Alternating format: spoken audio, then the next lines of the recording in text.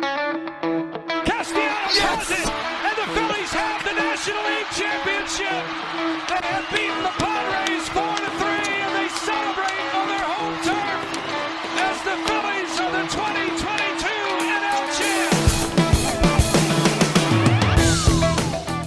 From WHYY and Billy Penn, this is your Friday edition of Hittin Season, a Philadelphia Phillies podcast.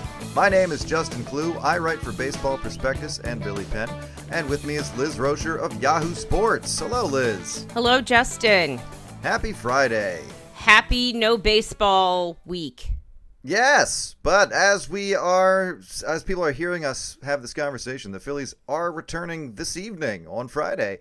They will play the San Diego Padres for 4 games, and we'll get to jump back into this terrible mess we call baseball as two teams trying to dig themselves out of holes try to do it against each other, and it'll be interesting. Should be a fun series. Should be an illuminating series, I would say. But before that happens, there's been quite a bit of activity on the baseball calendar leading up to the start of the second half. And part of that has been the Major League Baseball draft, which I know you and I are, I think specialists is the word. I mean, of course. Did I look up his name approximately 15 seconds ago? Totally not. I didn't do that. There are experts out there who are breaking down the draft in total, the Phillies draft specifically, and those experts certainly know more than Liz and I about the draft picks the Phillies made. However, we wanted to shine a little bit of light on what the Phillies did in the draft. They obviously picked nowhere near the top, being the defending National League champions. Their first pick was at 27. And they went with a shortstop named Aiden Miller. And Bleacher Report gave them a B+ for this draft. Sporting News gave them an A, if that means anything to you. And Keith Law at ESPN didn't trash the Phillies, which I feel is at least a B. Yeah, I don't subscribe to the notion that a lot of national guys just straight up don't like the Phillies. But in Keith Law's case, he definitely does not like them. And I also personally believe he's bad at his job. I have a lot of thoughts on draft people. Like, let's not forget Kylie McDaniel was he's out there excused from, like, actual law breaking. And he's like, no one ever talked about it again. He was instrumental to to John Coppolella getting banned for life. He actually carried out all of the stuff that they were doing with signing young prospects, which amounted to child trafficking. Yeah, I'm just saying it because people love to forget it. When it comes to draft guys, listen to local guys. Do not listen to national guys, ever. Yeah, and he's still out there, Kylie McDaniel, sharing opinions on this draft. Yep. So, yeah, that was just permitted to continue to happen. Pretty cool stuff. But did I get through that without swearing? Did I manage to get through that without swearing? I think we did okay. Yeah. High five, everybody. High five. But yeah, the Phillies went with Aiden Miller, who he's listed as shortstop. He's listed as a third baseman. I mean, he's considered a shortstop that hits for power, who's not going to stick at shortstop as a major leaguer. When's the last time you heard of a shortstop that was drafted that they said, yeah, he's definitely going to be a shortstop in the future? It's always like, yeah, he'll definitely move. Like, this is not a future shortstop. It makes you wonder, where do shortstops come from in general? Because they never seem to be able to stick at that position. J.P. Crawford? There you go. Yeah. I'm just like, am I the only one who remembers this? He has played some third base, but I believe he plays primarily shortstop and has his entire career. Yeah, that's a great example, actually. But in Miller's case, he's not supposed to stick at shortstop. Carlos Colazzo at Baseball America had the Phillies actually taking a left-handed catcher, Blake Mitchell, with their pick. But I think that Miller was also a player who wasn't necessarily expected to be available when the Phillies took him. He could have gone anywhere from 10 to 34. He went at 27. It sounds like Miller has a lot of pop for a guy who plays short. He's got a strong arm, average speed, which is probably why the shortstop thing is not projected to work out. He's got a wacky swing with a big old kick and hitch, but he's apparently able to barrel up on more pitches because of it. and he's been playing on the USA national team since he was like 14. And this past year for the 18 and under squad, he started all 9 games of the tournament, hit .478, and was named to the all-world team as a right fielder. He was named the batting champion of the tournament and was the 3rd player since 2010 to hit 3 triples in a single tournament. So, all right. I mean, well, all these guys definitely hitting the crap out of pitching at that level. Let's move him up somewhere else. All these guys have like quite the resume when they get drafted, especially in the first round. I mean, I'm not trying to downplay his accomplishments. That was all a very impressive bunch of things that he's done. But I think part of the reason Liz and I aren't always on the cutting edge of prospect talk is because these guys get drafted when they're teenagers, when they're in their early 20s. And then, it's cool. You learn about them a little bit. And then you don't really, unless you go out of your way, you don't really hear their names again. 3 years. Exactly. For like half a decade. They get abducted by aliens and you don't hear about them unless they're being really great or they've been extremely disappointing. There's a lot that can happen between draft day and the major leagues. And I don't mean that to dwell in the negative. It's just the fact it's something that sets baseball apart, I think, from other drafts. And it can make following draft picks much more of a, maybe not a chore, but something of an effort, because sometimes they're playing in leagues that you just don't hear about a whole lot, down in the Gulf Coast League and down in Low A and everything. And speaking of which, as far as like things that can happen, part of the reason Aiden Miller was available where he was that he had a hand injury. He actually had the same broken bone in his hand that Dom Brown suffered from, his hamate bone. And Mike Trout is currently on the IL for. And Mike Trout. And I read he might be tough to sign because he's committed to Arkansas, which is what I thought scared the Phillies away from high schoolers in the past. But hey, sounds like he's about one of like 10 exciting young players the Phillies could have drafted in that spot. And again, I look forward to hearing his name for the second time in like 4 years. But just to run through a couple of the picks the Phillies made after their first pick. Obviously, they made a ton of picks. We're not going through all of them. But after Miller in round 3, they went with a shortstop outfielder, Devin Saltabon from Hawaii. They got a Hawaiian outfielder, and Shane Victorino texted him and said, "Hey, welcome to Philly." Oh my Which God! is very cool. That's adorable. Yeah, Shane, that was really cool. Aww. It's nice that he took a few minutes out of being a Hawaiian pot magnet to it's really cute how much he still cares. Like, he doesn't show up everywhere because he's not, one of the all-time guys, but he'll come out. He still cares. That's awesome. Oh yeah, he has strong attachments to Philly and then obviously Hawaii. So this is like this is a very cool. I'm sure that was cool for him to just be like, oh cool, another a guy from Hawaii going like to one the of the Phillies. handful of baseball players from Hawaii. I don't think there's like a huge number of them. Yeah, I don't think so either. So that was pretty cool. In round 4, the Phillies picked Tayshaun Walton out of IMG Academy in Florida. He's apparently got more size than strength at the moment. He's showcased more. He's a big guy, but has shown more speed than power, is what that means. And the Phillies are confident. So he's got no muscle is what's happening. He's large but has no muscle. The Phillies are confident their hitting lab can work with him. They're confident that they get him into the gym. Something might happen. In round 6, I've not seen this man and I'm not making any jokes about his size, but it's hilarious. Like, he is more large than strong. Yeah. Hey, it happens. No, happens there's to the nothing best wrong of with us. it. I'm very tall, but I cannot dunk a basketball. That is true. That's exactly. I'm short, but I'm not graceful.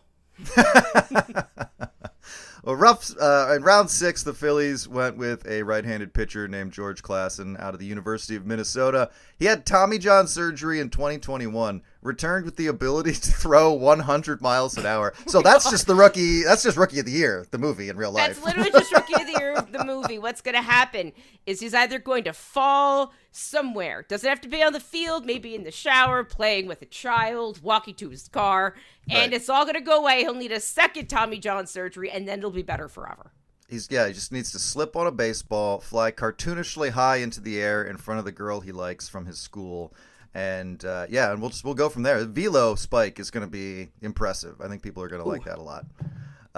In round 7, they picked Jake Eddington, a right-handed pitcher out of Missouri State. He also had Tommy John surgery. He did not come back with higher velocity. No! Oh, crap. No, you don't want to be that guy. He's a slider specialist now, looking to create imbalance against hitters with a quieter fastball. And in round 8, they picked a third baseman named Bryson Ware out of Auburn. He went from hitting 1 home run in 2022 to hitting 24 home runs in 2023. His slash line exploded from one year to the next, so he figured something out in between those seasons. How old is this kid? 22. Okay, so he just got whatever the last remaining bits of his growth spurt are just finished. All of it's over. He's now a complete human product, and everything is just working. Like, all at once, it's like when you see someone undoing a safe, like breaking into a safe on television, all the little thingies just clicked into place. Well, that's who the Phillies picked within the first 8 rounds of the MLB draft. All those notes courtesy of Scott Lauber's write-up on each and every draft pick the Phillies made. So if you want to learn more, I'd head over to the Inquirer and just check out Scott Lauber's column on the Phillies draft picks. But while they were doing that, we were watching the All-Star Game and the Home Run Derby. And Liz, I wanted to ask just up front here, you watched the Home Run Derby, you watched the All-Star Game, as did I. How would you rate, the collective event this year, the collective Midsummer Carnival of Baseball? I think collectively it was like a net positive. I think it was fun for everybody. The National League won. Thank God. I hate the American League. Junior Circuit can boo. Anyway. Do you really? I don't think I was aware of this animosity. No, what do you hate about the American League? It really is only during the All-Star Game. It's just then because the AL has won so many times. Gotcha. And that's really it. Like, the NL has won next year, and because my favorite team is an NL team, I just straight up want them to make them feel bad. Just for fun, because no one else cares about it. It's just a momentary thing. Like, the players probably don't care about it long term. It's just like a good-natured rivalry because it doesn't mean anything anymore. And that's like all this is for me. This type of hate is fun for me. This is fun hate because no one gets hurt. Yep. This is harmless. It's not like hating the Mets or the Braves or whatever. That has consequences. Yes, this just doesn't matter. That's true. I thought it was a very fun All-Star game. I was very pleased. It was thrilling. There were multiple great defensive plays. Randy Arozarena got to do his iconic pose, which obviously he's been a fun player to watch for a long time. And he's just, he continues to blow up, and he's just, well, man, I love watching him play. I believe it was Sean Murphy of the Braves who threw out a base stealer, and it was like the first caught stealing in the All-Star game since 2011, which is really crazy. Luis Arraez the NL came out. The NL it was the NL East specifically that made a difference in the All-Star game. That's true. Luis Arraez had a homer overturned, but he still, he obviously hit. He had I think that was two Lourdes first pitch. Gurriel. Oh, Lourdes Gurriel. Sorry, yeah. Luis Arraez. I remember that. Wow. Luis Arraez had, I believe, 2 hits, like 2 first pitch singles, because that's just what he does. My favorite thing that happened, Elias Diaz, 32-year-old catcher, the sole, the Rockies representative. They're a bad franchise, having a bad year, and he was the guy they sent. Never been into the All-Star game before. Won the game with a 2-run home run for the National League, which broke a 9-year losing streak, as you were saying. That's always cool, because those are the guys that are sometimes the most fun to watch at the All-Star game, because there's always going to be that debate of okay, so who should go? The people we know are stars, but might not be having their best season ever, or the people who this year are having a really good season. And sometimes that question gets answered for you because every team has to send somebody. So, on a team like the Rockies, they're going to wind up sending a guy who's having a solid year, even though they're just a bad team.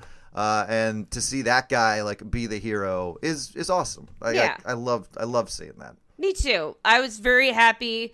My feeling, it was that with Rob Thompson managing, he was going to put some Phillies in there, and he did.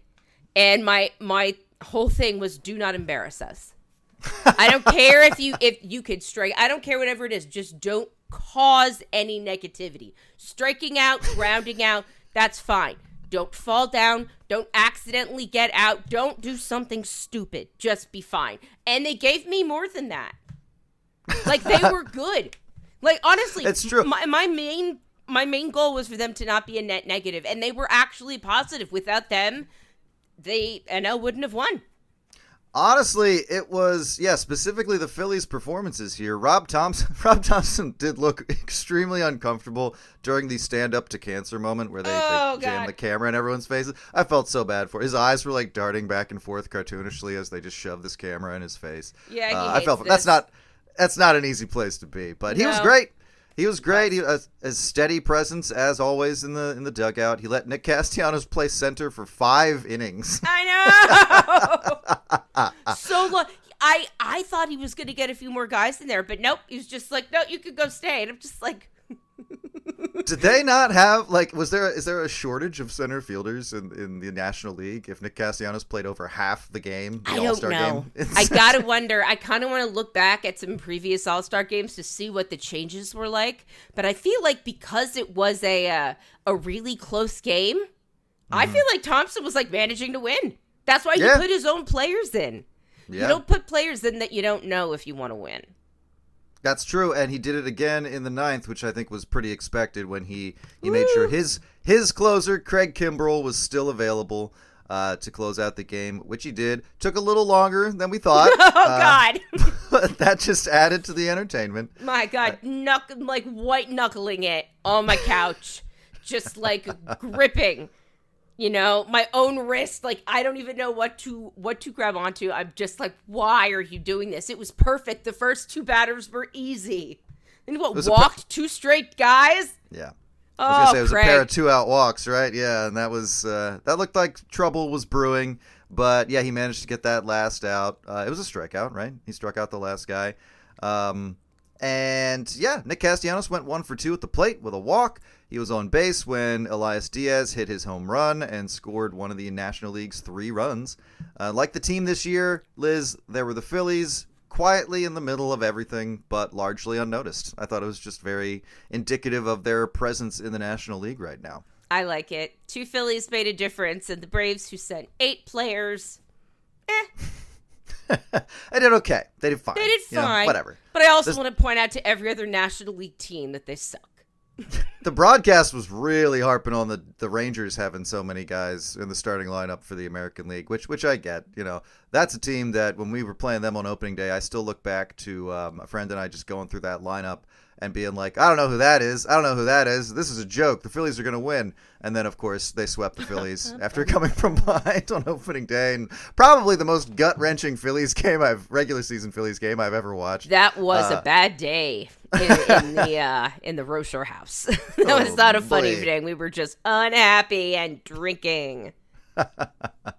So what do you think, speaking of the broadcast, what do you think of talking to players during a game? This has become something that's happening in pretty much any form of game, from the preseason to an exhibition like the All-Star game to like games that really matter, to like 2 players in the middle of a game where they sometimes have to stop talking and go field the baseball. David O'Brien of The Athletic complained about it. But he sucks.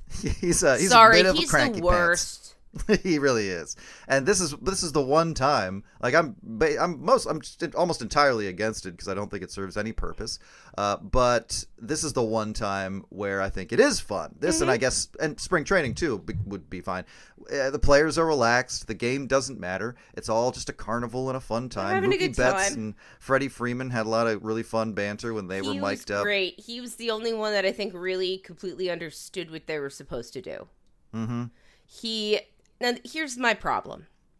Like, they've put so much work into the home run derby and the All-Star game. Work as in whatever work they're willing to do. There's more they could be doing. But they've actually done a lot. They're talking to players, which the players may not like, but the fans like. They've really encouraged the carnival atmosphere. The home run derby is just so much fun. All of the players just have a ball, except if you're Pete Alonso. Pete Alonso, I'm just going to take this minute. Pete Alonso, like, during everyone's 30-second break during their round, like, everyone, like, their teammates would come up, or even, like, just other random players would come up, like, fan them, wipe them down, like, joke with them. There was a lot of Hispanic, Latino players there. It was all very much like a brotherhood, and, like, Pete Alonso stuck out like a sore thumb. Like, Adley Rutschman actually managed to get buddy-buddy. He seemed a little awkward, But it's his first, it's his first All-Star game, I think. And, that's fine. But, Pete Alonso's been around for a while. During his 30-second break, no one came up to him. No one spoke to him. Really going for the throat here. Usually when I make fun of Pete Alonso, it's just like, yeah, he's like a dork who doesn't ever get the compliments that he thinks he deserves. And, But this is just an example. No one likes him. At least a few people were, I think most of the guys just don't know Adley Rutschman. I think, a couple of the dudes came up and were, joshing with him, which was great. But, Alonso, no one got near him. It was really something. Maybe he's just that intimidating, Nope, I think no one likes him. And I think it's obvious to everybody that he's just unfriendly and just lame. Anyway, what the point is, what I was saying is that they put a lot of work into it, but they haven't gone, there's a little bit more they could do, and that I think they might be willing to do, because Joe Davis is a great announcer. John Smoltz sucks as an announcer, and just, I'm going to say, probably an unpleasant person. I have no proof of that, I'm just going to assume it. What they're not good at collectively is asking baseball players questions. Yeah, and that's honestly one of my problems with it, is because it really acts like a shortcut. It's almost like, if broadcasting a baseball game is too hard, then why don't we just come up with a gag for you because you're not good at it, like John Smoltz. Let's fill, instead of this awkward dead air or airtime of John Smoltz complaining about everything, let's just have them talk to the players on the field, and that way it'll take that off the table. It feels just like a cheat to me. And maybe if you do it for one inning, okay, fine, but they're doing it every inning, and they're removing the need to be broadcasters almost. Why are they there? See, here's the thing. They could make it an all-star game by having some players come in and broadcast a couple of innings. Yeah, I'd rather have guys who know those guys talking to them and asking them questions. They have a couple of dudes down asking questions on the on-deck circle, over in the dugout when a player's at, third, wherever it is they're in the field. They could do that. That is a great thing. They could just sort of switch over to whoever. There are ways to make this better. I think I might actually write about this. I'm going to write about this. I think that is a way to make the All-Star game even better and to make people tune in more. Why wouldn't you want to tune in if you've got, let's see, God. I mean, I just saw Ozzie Guillen speak, and so he's the first person that comes to mind. But, actual Jimmy players. Rollins?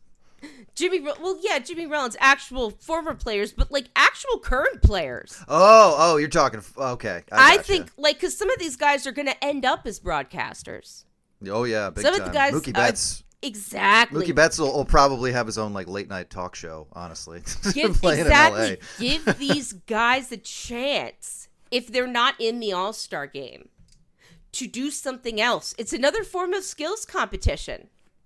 Or even if they are in the All-Star game, have a shot of them running down the steps, taking their suit off like Superman with a uniform underneath, and then going to their first at bat in the 7th inning, having broadcasted the whole game. I mean, it's the All-Star game, stuff like that. Instead of the Star Spangled Banner, why don't we treat this like an actual this is not the Olympics, but why not have kind of an opening ceremony? Why not actually make this you can make the playoffs as portentous as you want to. Baseball loves to take itself seriously, and I think the playoffs is a great time to do that. The All-Star game is not a time to do that. The All-Star game is a time to have fun, and there are ways to make this fun without making it stupid. And I think MLB is really afraid of that. They do the red carpet beforehand as an opening ceremony of sorts. That's not really my bag, but I get the appeal. I get why people like it. That is something they do beforehand. But in general, yeah, you're right. This is not the night to be pretentious and take yourself seriously. This is the night to throw a party. I mean, one of my favorite parts of this weekend is watching the kids in the outfield of the home run derby running like fish in a tank, basically, just from ball to ball as this cluster of children, and they're all like running to where the ball is going to land and try to catch it. It's hilarious, and it's a great way to like keep kids involved because they should be. It's baseball, you know. Yeah, I mean, you could make it a whole. I just came from the Sabre convention. Why not? Like, when else do all players get together? Never. I guess labor disputes. But, like, why not, like, the All-Star game is in one city, and then maybe at the end of the season, there's, like, I don't know, like, there's a way to, I like the idea of turning it into a party and celebrating all the All-Stars, but also celebrating baseball as a whole. Like, the Hall of Famers get inducted at the end of this month. Like, this could be, July could be the month to celebrate baseball. They could turn it into Baseball History Month. Oh, yeah. Jeez. I'm inventing ideas. You for are MLB a good right idea now. machine. I'm going to listen back to this and write it all down. Because now that I've said it, it's out of my head forever. But, like, these are legitimately good ideas that they could do. Like, they want to make baseball the sport of the people, which I know the owners don't want it, but that's what baseball has been.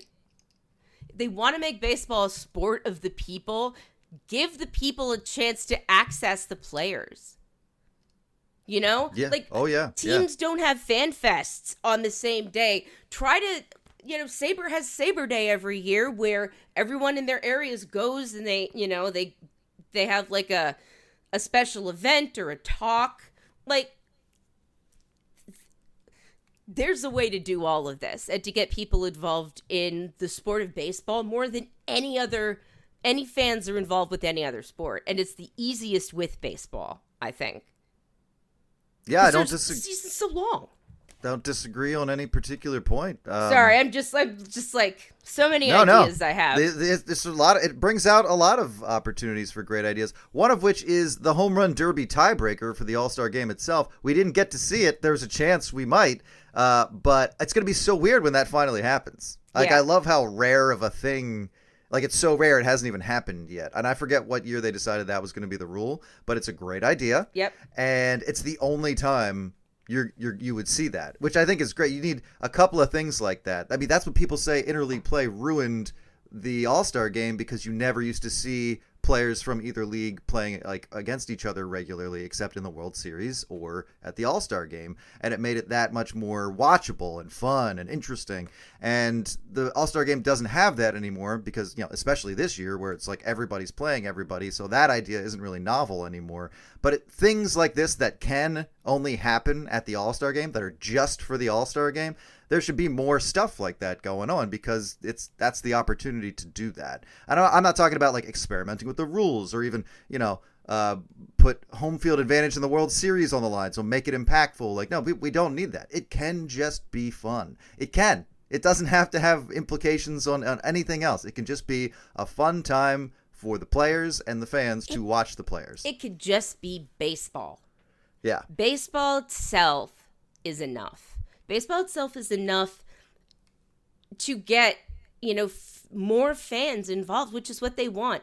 Like, they're hoping that these shortened game times is going to, there's already been an increase in attendance around baseball. The Phillies, I think, have had the biggest jump. Shocking.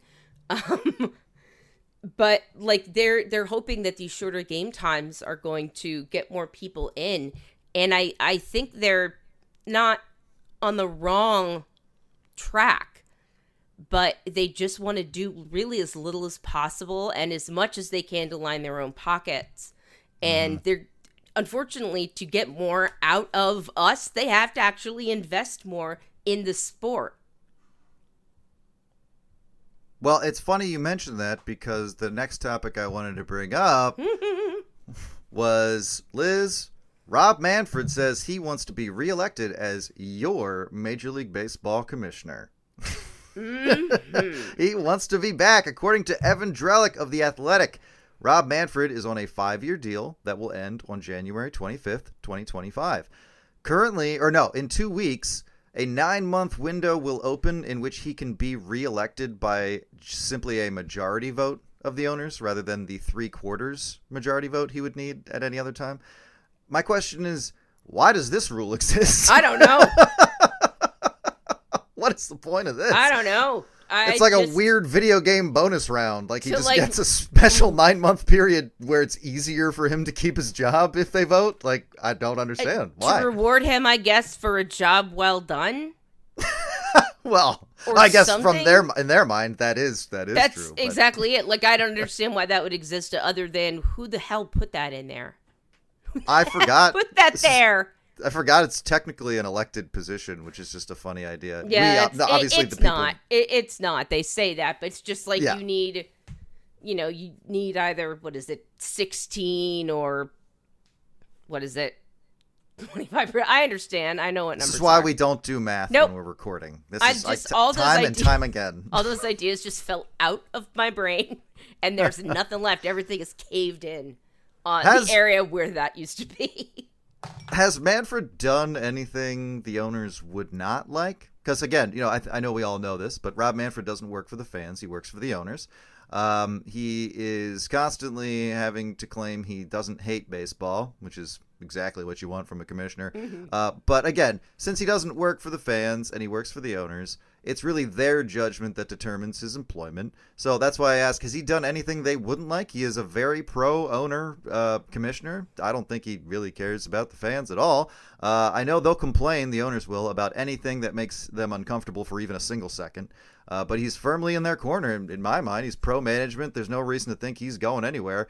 And honestly, stop trying to convince me you like baseball, Rob Manfred. You don't. It's whatever. Stop trying to have it both ways. Like, the only time that you see Rob Manfred doesn't hate baseball, or when Rob Manfred agrees to an interview so he can say, I don't hate baseball, and then there's technically, like, evidence out there that he doesn't hate baseball, but the evidence is just him saying he doesn't hate it, which obviously you don't believe. So, yeah, back to my question. Has he done anything the owners wouldn't like? Is there any reason to think he won't get to keep this job? I mean, there are some people who are unhappy. There are some owners that are unhappy that he gave up so much in the labor, in the CBA. Interesting. That is what I've heard. Like, that is pretty much it. Like, and it might be such that the gains from this year might wipe some of that away. Like, it's entirely possible. So, like, I don't think he'll have trouble getting reelected, but if it drags on, I wouldn't be surprised. Because there's some guys who are just unhappy because they hate spending money. The guy who owns the Rockies, Jerry Reinsdorf of the White Sox, Bob Nutting of the Pirates, the conglomeration of white guys in business suits that own the Marlins. Yeah, his Drellick writes that Manfred's commissionership has been intense and controversial, with myriad divisive decisions, the Astros cheating scandal, and multiple labor fights among them. A's fans loathe him as the team pushes for a move to Las Vegas, and Major League Baseball's contraction of minor league teams stirred plenty of outrage from the public, but notably not his bosses, the owners. My question is, has it really been controversial? Isn't that just a word we don't use correctly anymore? Like, yeah. It's more just bad and disrespectful. Like, there's no controversial makes it sound like among fans. Yeah, controversial makes it sound like, oh yeah, he's this guy who like walks the line between the two sides and sometimes does things that, I don't know, really throw the fundamentals of the sport into disarray. I don't know. To me, that's just, it's not like, the word. It's just to avoid, like, you say I hate using that when I write. Like, using a blanket term like that is just, I find that lazy, because you could say more. It's not controversial. That's not a thing. You know what is a fact? Is that he is massively unpopular with fans. Fans do not like him. The A's fans don't like him. It does not matter, but that is something that you could say. Like, and you could just say his reign has been massively unpopular with fans, blah, blah, blah. Though he has shortened game times, et cetera, et cetera. He's, done all the things he's done that many fans dislike, list here. The owners are likely very happy with him for, since they now have more money. You're right. It's saying A's fans loathe him make it sound like they're a unique group in that respect. No. And they're not. I mean, think a about lot of people loathe Manfred for the A's move. A lot of people. Me. And think about the cheating scandal. I mean, he gives Astros players immunity to, like, admit what they did. And he comes out of that with both, like, Dodgers, Yankees, and Astros fans all hating him. Because the teams that aren't the Astros are like, well, that's way too soft a punishment, which obviously it is. And the Astros fans are like, any punishment at all? How dare you? And they're also mad. So I don't know if there's any fan base you could say is like, yeah, Rob Manfred, he's our guy. I mean, fans should be upset that the Astros weren't dismantled, really. They should. Even Manfred said he regretted giving the players immunity for confessing to cheating. That came out recently. Is it controversial if only one side is mad and it's the side that has no power to stop him from doing anything? No. No, like, that's the thing. You say controversial when you want to avoid actually bringing up things that have happened. You know what's a fact? The vast majority of fans were not positive about Rob Manfred's handling of the Astros thing. Astros fans were also unhappy, though they are also unhappy with anybody who criticizes them. Those are things you can say. You can make generalizations about a fan base when the reaction is so incredibly obvious. There was this, to me, I think the most telling comment of his entire tenure was the piece of metal comment. And I know, it was just a short little thing that he probably forgot about until he saw people were complaining about it. But it was when he was... Well, what was that in the context of which he referred to the World Series trophy as just a piece of metal? And what was the context of that? He was like talking about having a team having to give it back. I'm assuming this has to do with the Astros cheating scandal, but he just referred to the World Series trophy that all the teams are theoretically playing for every year as just a piece of metal.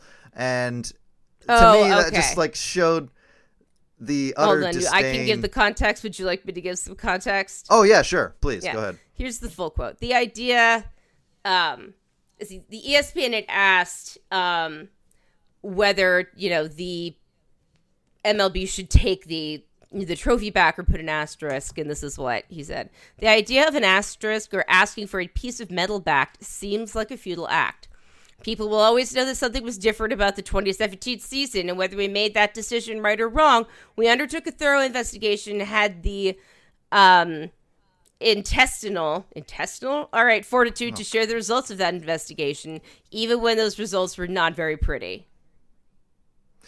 So, zeroing in just on the piece of metal aspect of that, it just showed like the lack of interest he really has in baseball. Like, not just because he said it, but because he was like, oh, my approach here should be downplaying the value of the trophy of the championship that this sport has, which was also just a dumb way to approach it. It was just like that weird faux negotiating table tough guy thing that he's supposed to do so well, and instead it was just like, hey, everybody, that thing that I'm in charge of that you all love, I think it's stupid, and it's just a piece of metal. Every time he talks to the fans, he has to come back out and say his comments were taken out of context or that he didn't mean what he said. Like when he was like, yeah, it's partially Oakland's fault that the team is having to move. He said, I think that the real question is, what is it that Oakland was prepared to do? There is no Oakland offer, okay? They never got to a point where they had to plan to build a stadium at any site, and it's not just John Fisher. You don't build a stadium based on the club activity alone. The community has to provide support, and at some point you come to the realization it's just not going to happen. He had to come back out and say, you're taken out of context, blah, blah, blah.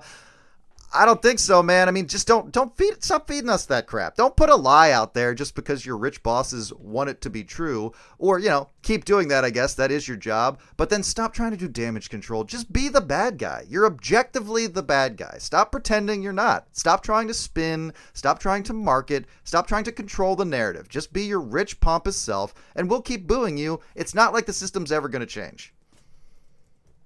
Yes, completely true. I get what he's saying with the piece of metal comment, but it's just he failed to realize that, yes, the mantle of having won a World Series is a thing that, you can't really take away from someone. So, what good is taking away just this trophy? Failing to understand that the trophy is a symbol of that for them. It's actually, it is meaningful to them. Like, talk about, like, taking back the rings, maybe. But, like, at least an asterisk is appropriate. Like, an asterisk is appropriate because it shows that some wrong was done. And someone was punished. And that he doesn't see that that's what needed to be done, or that people needing to have something done was important. Like, it wasn't all just about the punishments. It was about, like, a recognition that there was wrong done. Like everyone involved in that, he was just ready to move on. He was like, I'm bored of talking about this. It's time to other things to happen. Like, he was in agreement with, like, the Astros players who were like, honestly, it's, I'm tired of talking about this. It's over. It's like, no, you just don't get to decide that. Like, you don't stop trying to, again, control this. It would peter out on its own anyway, and largely has. People still make fun of the Astros for cheating, and they should. It's part of their legacy. But it's not the first thing you think of when you think about baseball anymore. The news cycle took a little longer to work it out, but it did. It always does. It always just churned it right back out, and everybody stopped talking about it. Stop trying to, like, no, let's zip it shut right here. We're in control of this. We're in control of the news cycle. No one... I mean, I guess some people technically are and try, but it was just like a bad try by him, by the Astros at the time, to try and get people to stop talking about it. And that's that's what I'm saying about his commissionership at large here, is that he doesn't want to be held accountable in the small way we get to hold him accountable for what he says and does. He doesn't want, like, a little bit of accountability is just too much, just like it was for the Astros and their fans. Like, even just a small amount of blame, of accountability, of ownership, just can't do it. Got to come back out and be like, no, you're wrong. It's stupid. You think I hate baseball. No, everything you say and do sounds like you hate baseball. Like, don't tell us not to think that. Also, every commissioner gets booed in every sport. It wouldn't matter if he was the best commissioner baseball ever had. People would be booing him at, like, the draft and stuff, because at this point, it's just what you do. Yeah. Here comes the principal. Our vice principal has to talk to us before the dismissal or whatever, in, like, the auditorium. Like, yeah, you're gonna get booed. He did seem surprised by the virulence of the booing from the Seattle crowd. And people are very quick to pin that on the cheating. And they forget that they play in the same division as the Astros. Mm-hmm. Like, the cheating might have been part of it, but straight up, they are a division rival. Would we not boo a bunch of Mets players if they were doing stuff for the All-Star game in our stadium in 2026? Without Completely. thinking, yes. Yeah. Braves players, probably, I mean, they're probably, wow, they're a bunch of teams players that we would boo, I think. Just for the sake of booing them. Most assuredly. Yes, yeah. Absolutely. So, like, it's not always about the cheating. And I love that they want to make anyone disliking their team about the cheating. It's not. We all still hate you because of that, but we all just still hate you anyway. We always did. You just made me think of a scenario. What if the Giants go to the World Series in 2025, and then Gabe Kapler is the manager of the NL All-Star team in Philadelphia in 2026? Thanks for joining us today on Hittin Season. This has been the only host, Liz Rocher, on behalf of the fired Justin Clue. Come on, seeing old faces. Everybody loves it. I'm going to make you do something on or about Gabe Kapler if this happens. You're going to spend your All-Star game. I don't care if I'm not your editor anymore, dude. Pass. Don't care. I will go live in the woods by then. Yep. If I see that situation developing, I'll just go live in a shack in the woods. Because otherwise you're going to spend your entire All-Star game making up for this by just I will get you credentials so you can go and profile Gabe Kapler. You think he'd say no? He would love it. No, I'm sure he would not. The Phillies are back. taking on a team that has similar postseason aspirations but is struggling to find their footing as well as baseball returns for its second half, and the Phillies take on the San Diego Padres. Liz, do the Padres have more talent pound for pound than the Phillies, do you feel? Kind of, I think. You know, Machado is very good. I mean, maybe they're a little bit more equal. Like, I remember last year they didn't really have Tatis, but like, if all of their guys are, let's just think about their average output and not their recent output. I think they're probably pretty equal. Based on their current output, somehow the Phillies have an edge, but only a little.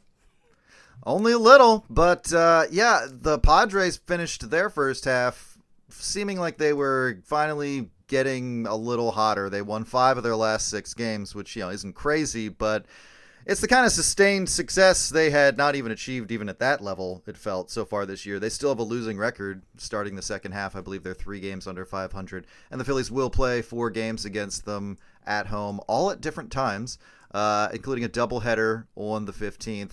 So, we'll get a nice long look at them. Christopher Sanchez makes the first start to begin the second half. Then you're throwing Taijuan Walker and Zach Wheeler at them. I think we have a pretty good idea of who these Phillies are, by which I mean they are the kind of team that can be good, but you can't always trust them to be good. They're inconsistent, but have shown a lot of promise in the last, let's say, 5 weeks of the first half, which is really encouraging that we're talking about a 5-week window and not like a 7-day window like I was talking about with the Padres. So, again, I think we kind of know what we have in the Phillies, and they've built a foundation they can build off of. I think everyone's expecting a lot more from some guys in this lineup moving forward. But the Padres, if they want to make the postseason, if they want to be the team they're built to be, they're going to have to expect a lot more going into the second half, and that starts against the Phillies in Philadelphia. Since April 18th, in 15 starts for the Padres, Blake Snell owns a dominant 2.22 ERA with 116 strikeouts in 85 innings. He had 3 rough starts to begin the year. His ERA was somewhere around 7, and I think the fans were pretty much giving up on him.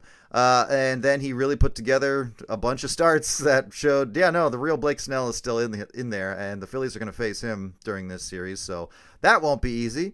You mentioned Tatis. Fernando Tatis leads the team with a .525 slugging percentage, 16 home runs, and he's second with 14 stolen bases. He's considered probably one of the most dynamic hitters in this lineup. Tatis he could easily achieve a 30-30 season, and it would be the first one in Padres history. Then you have Ha-Seong Kim. His bat has really woken up. He now has a 113 OPS plus. He's second on the team with a 349 on-base percentage. He's even been leading off a bit and been playing great defense for them. So these are some things that have been going right for the Padres, but then you have guys like Jake Cronenworth. He has been really disappointing this year. Xander Bogaerts hasn't really been hitting. Manny Machado only recently started hitting. And the bullpen could use several more reliable arms. And then, of course, there's Juan Soto, who our friend Chris Jones is trying to start a one-man rumor mill in which Juan Soto is headed for the Phillies. Best of luck to him in his endeavors. But Juan Soto has been a lot quieter than the Padres would like, as well as though he is leading the league in walks, however. The Padres are reportedly ready to be aggressive at the trade deadline as buyers and sellers. This is from The Athletic. In extra inning at-bats this season, the Padres have gone 1 for 21. The lone hit was an infield single. I thought that was an interesting statistic. So if the Phillies want to win some of these games, push the Padres into extra innings. You're going to instantly have the advantage. And again, like I said, the Padres did finish the first half winning 5 of 6 and finally looked to be getting the momentum they had been searching for before the break. So I think this is probably you're going to see some games where, depending on the starter and the starter's performance, one team will pretty quickly have the advantage over the other. But yeah, these are two teams that have largely underwhelmed, and the Padres have underwhelmed a lot harder because I think the amount of star power on their team is more formidable than the Phillies. Honestly, they had Soto, Machado, Bogaerts, and Tatis. When you're listing superstars and you always forget one, that's an insane lineup. So the Padres, I think, have a higher ceiling than the Phillies, but I don't believe this group has ever hit it. I can never remember how many of them there are, but I do remember that however many of them are, not all of them are hitting well. That's always very the true. case, But I was just looking. I was stunned into silence by Blake Snell. I was looking at his ERA since May 1st, just discounting April. Since May 1st, it's a 2.04 ERA. Yeah, he has really been on one. 75 it's a huge boon. Yeah, 75 innings, 13 games. How many? 106 strikeouts. Yeah, he has found the gear he was looking for, I think you can say. So the Padres are coming in with a ton of talent that, again, is largely unrealized. They're looking to do some damage in the second half. We'll see what happens as they start this 4-game series tonight in Philadelphia. But I'll mention one more thing before we finish up. The trade deadline rumor mill is beginning to churn. Whispers that are largely just hot garbage, but still whispers, rumors, various links and projections and predictions are starting to make their way into the news cycle. And there's a little bit of talk of what the Phillies might get up to. And Nolan Arenado was approached at the All-Star game and asked, do you expect to be traded? Like, what do you want to happen? And Derek Gold of the St. Louis Dispatch, Post-Dispatch, talked to him, and he said he wants to stay in St. Louis, but you never know what's going to happen. Let's just cut to it, Liz. The idea of the Phillies and Arenado. Our own John Stolnis tweeted on July 11th, adding Nolan Arenado would be huge for the Phils, and I'm not against it. Bohm would probably be involved in a deal, and one of the pitching prospects would likely have to go too. Maybe the offensive upgrade at third base means you can live with a Marsh-Pache combo in left field and center field. Obviously this deal would send Alec Bohm out of town, and you're going to have to start picturing him in a Cardinals uniform if you're thinking about this deal. It also includes, guys like Mick Abel, Griff McGarry, those 3 pitching prospects that I know people consider very highly. I don't think Andrew Painter's going anywhere, but the other 2, they would have to be on the table. The Phillies would be swapping out one of their few young homegrown guys. I think the young part is a little more important, but they'd be swapping out one of those guys for another established Major League All-Star in his early 30s. And obviously having Nolan Arenado at third, playing third for the Phillies into his age 35 season, which is what his contract would dictate. There would be times where that would certainly be a huge boon for the Phillies, but I don't know. To me, it seems like, shouldn't it? This was kind of a reminder where you're like, it should be working a lot better with the guys that are here, because we have acquired a lot of guys like this who are established major leaguers in their primes, who can hit, who have specialties, guys like Kyle Schwarber, Nick Castellanos, even like Bryce Harper. They traded for JT Realmuto. These guys are Trey Turner. These guys are all in the same kind of class, I think, like in the same age bracket at least. And, they, for the most part, have not been the players that you wanted them to be. Yeah, Nick Castellanos has looked great this year. I couldn't be more pleased with his success. What a huge comeback. I hope he's comeback player of the year. He kind of deserves to be. But for the most part, guys like Trey Turner haven't played to their ceilings. Bryce Harper has obviously been hurt. He's been missing a lot of time. Kyle Schwarber looks lost occasionally and struggling to keep his batting average at 200. It should be working already with these guys without having to add Arenado. Now, that being said, it hasn't. So this would be Dave Dombrowski working to make the team better, doing his job and being like, okay, well, this isn't working for whatever reason, then I'll make another trade.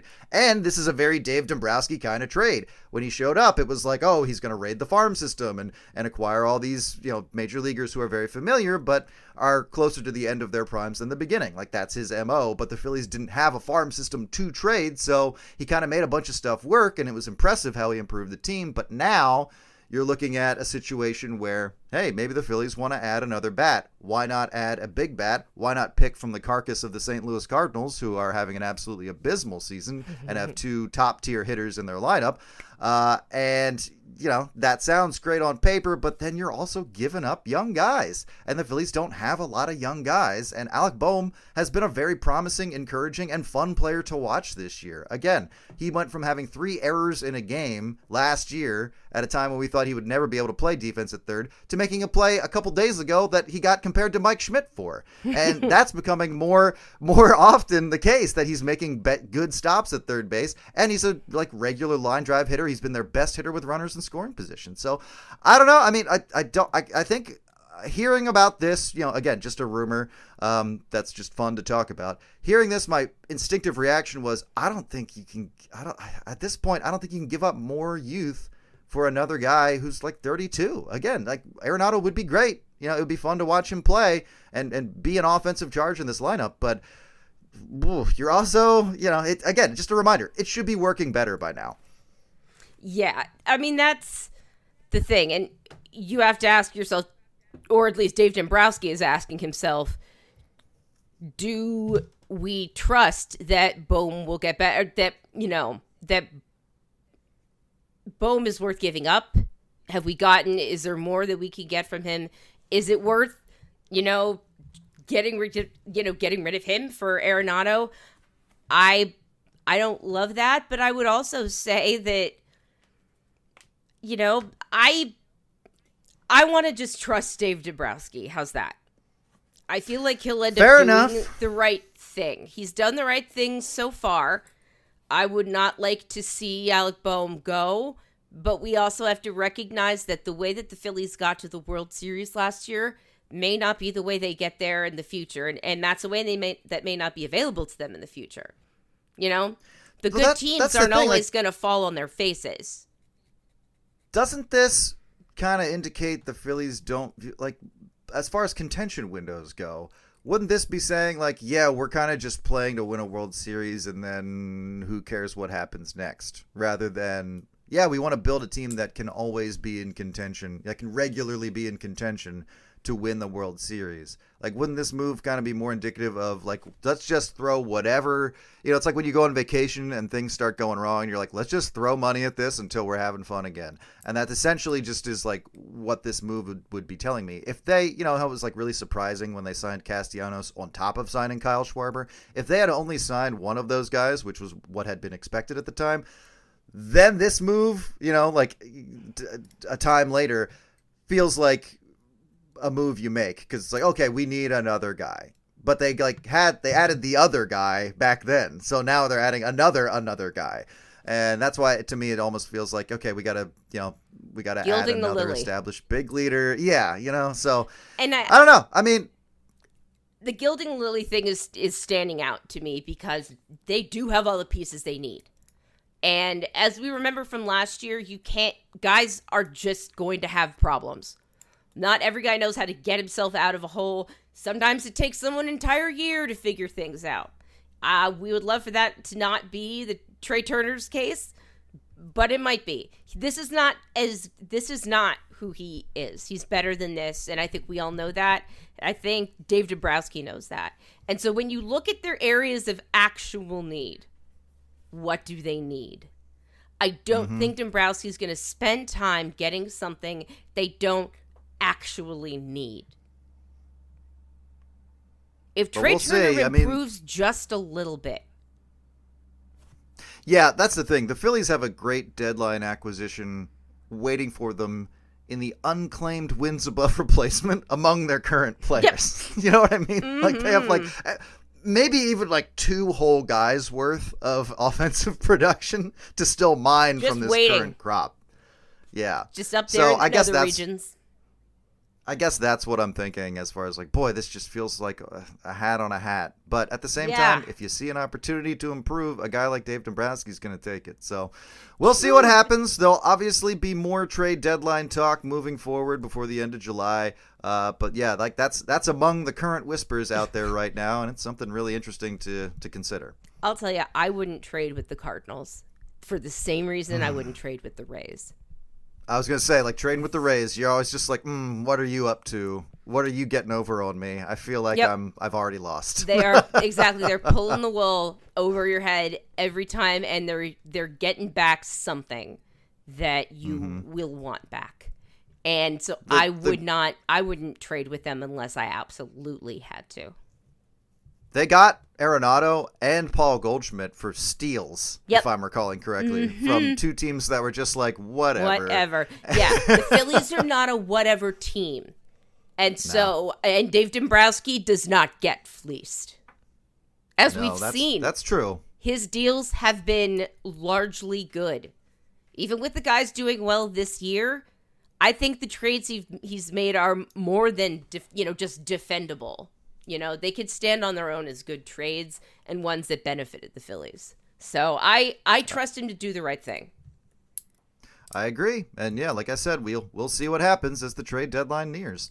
Well, before we wrap up here, Liz, everybody's talking about the Immaculate Grid. That fun baseball, very basic game.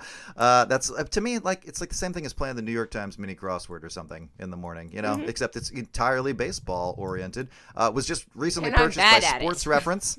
Yeah, and that's the other thing. I'm terrible at it. It requires you, for anyone unfamiliar, it requires you to find, to basically link up players, come up with players who have played for two different teams, or players who played for a team and have a certain statistic. And it's a lot of fun, but I am very bad at it for some reason. Yeah, I'm also bad at it. Some people are very good at it. I have a lot of friends who are very good at it. But the good folks at Sports Reference, the creators of your favorite sites, Baseball Reference, NFL Reference, NBA Reference, and so on, they purchased it. And they were doing the deal. All of the people involved in the Sports Reference part of the deal were at Sabre with me last weekend.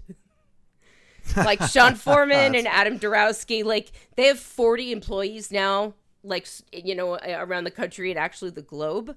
And a bunch of them were there last weekend, and they kept having to run away as everyone was just constantly talking about the Immaculate Grid. And what they did is they acquired it and made it better. Because now you can look up the players, you can look up the stats, you can learn something. And that is apparently what baseball players are doing. The game is apparently all the rage in baseball clubhouses, and it has the most wonderful benefit, especially since now you can see everyone who qualified in that, in a certain square. It is teaching the young guys about baseball history. Like, someone didn't know who Tom Seaver was. Someone didn't know who Kurt Flood was on the Yankees. Someone didn't know who Kurt Flood was, and Garrett Cole, their MLBPA representative, said, "Oh, we're going to clean that up right quick." Yeah, you better. Exactly. But not young players. There is no basic education.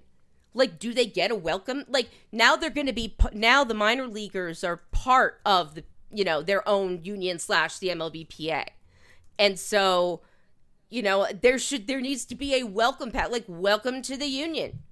You are in the minor leagues. You are now part of the union. This is our history. And that's a great intro. But otherwise, this is just such a cool opportunity for players to learn the history of their own game, especially since MLB keeps such a tight fist on game footage and highlights from earlier in baseball. They just grip them. They don't want anyone to have them or see them but them. So this is an awesome opportunity. Everyone, go check out the Immaculate Grid. I've started. I'm going to try and do it every day. Take a guess, even if I don't know, and check out what I don't know and learn things every day. Yeah, it's a lot of fun. It's really satisfying to complete an Immaculate Grid, and you can play it at immaculategrid.com. I mean, it's free. It's just a lot of fun. This is not an advertisement. I'm just saying. It's the thing that's captivating all of baseball, from the fans to the players. They don't charge for it. Yeah. They don't charge for it. Yeah, everyone can go play. The sites are free. It's a beautiful thing. Well, that'll do it for this episode. For more episodes of Hittin Season, head on over to billypenn.com/hittinseason. And for some bonus Phillies content, including a new episode of The Dirty Inning about the Phillies scrub who ended Don Drysdale's famous 52 2/3 inning scoreless streak in 1968, head on over to patreon.com/hittinseason. For $5 a month, you get access to content like The Dirty Inning, as well as many other things. Thanks for listening from WHYY and Billy Penn. I'm Justin Clue, that's Liz Rocher, and this has been Hittin Season.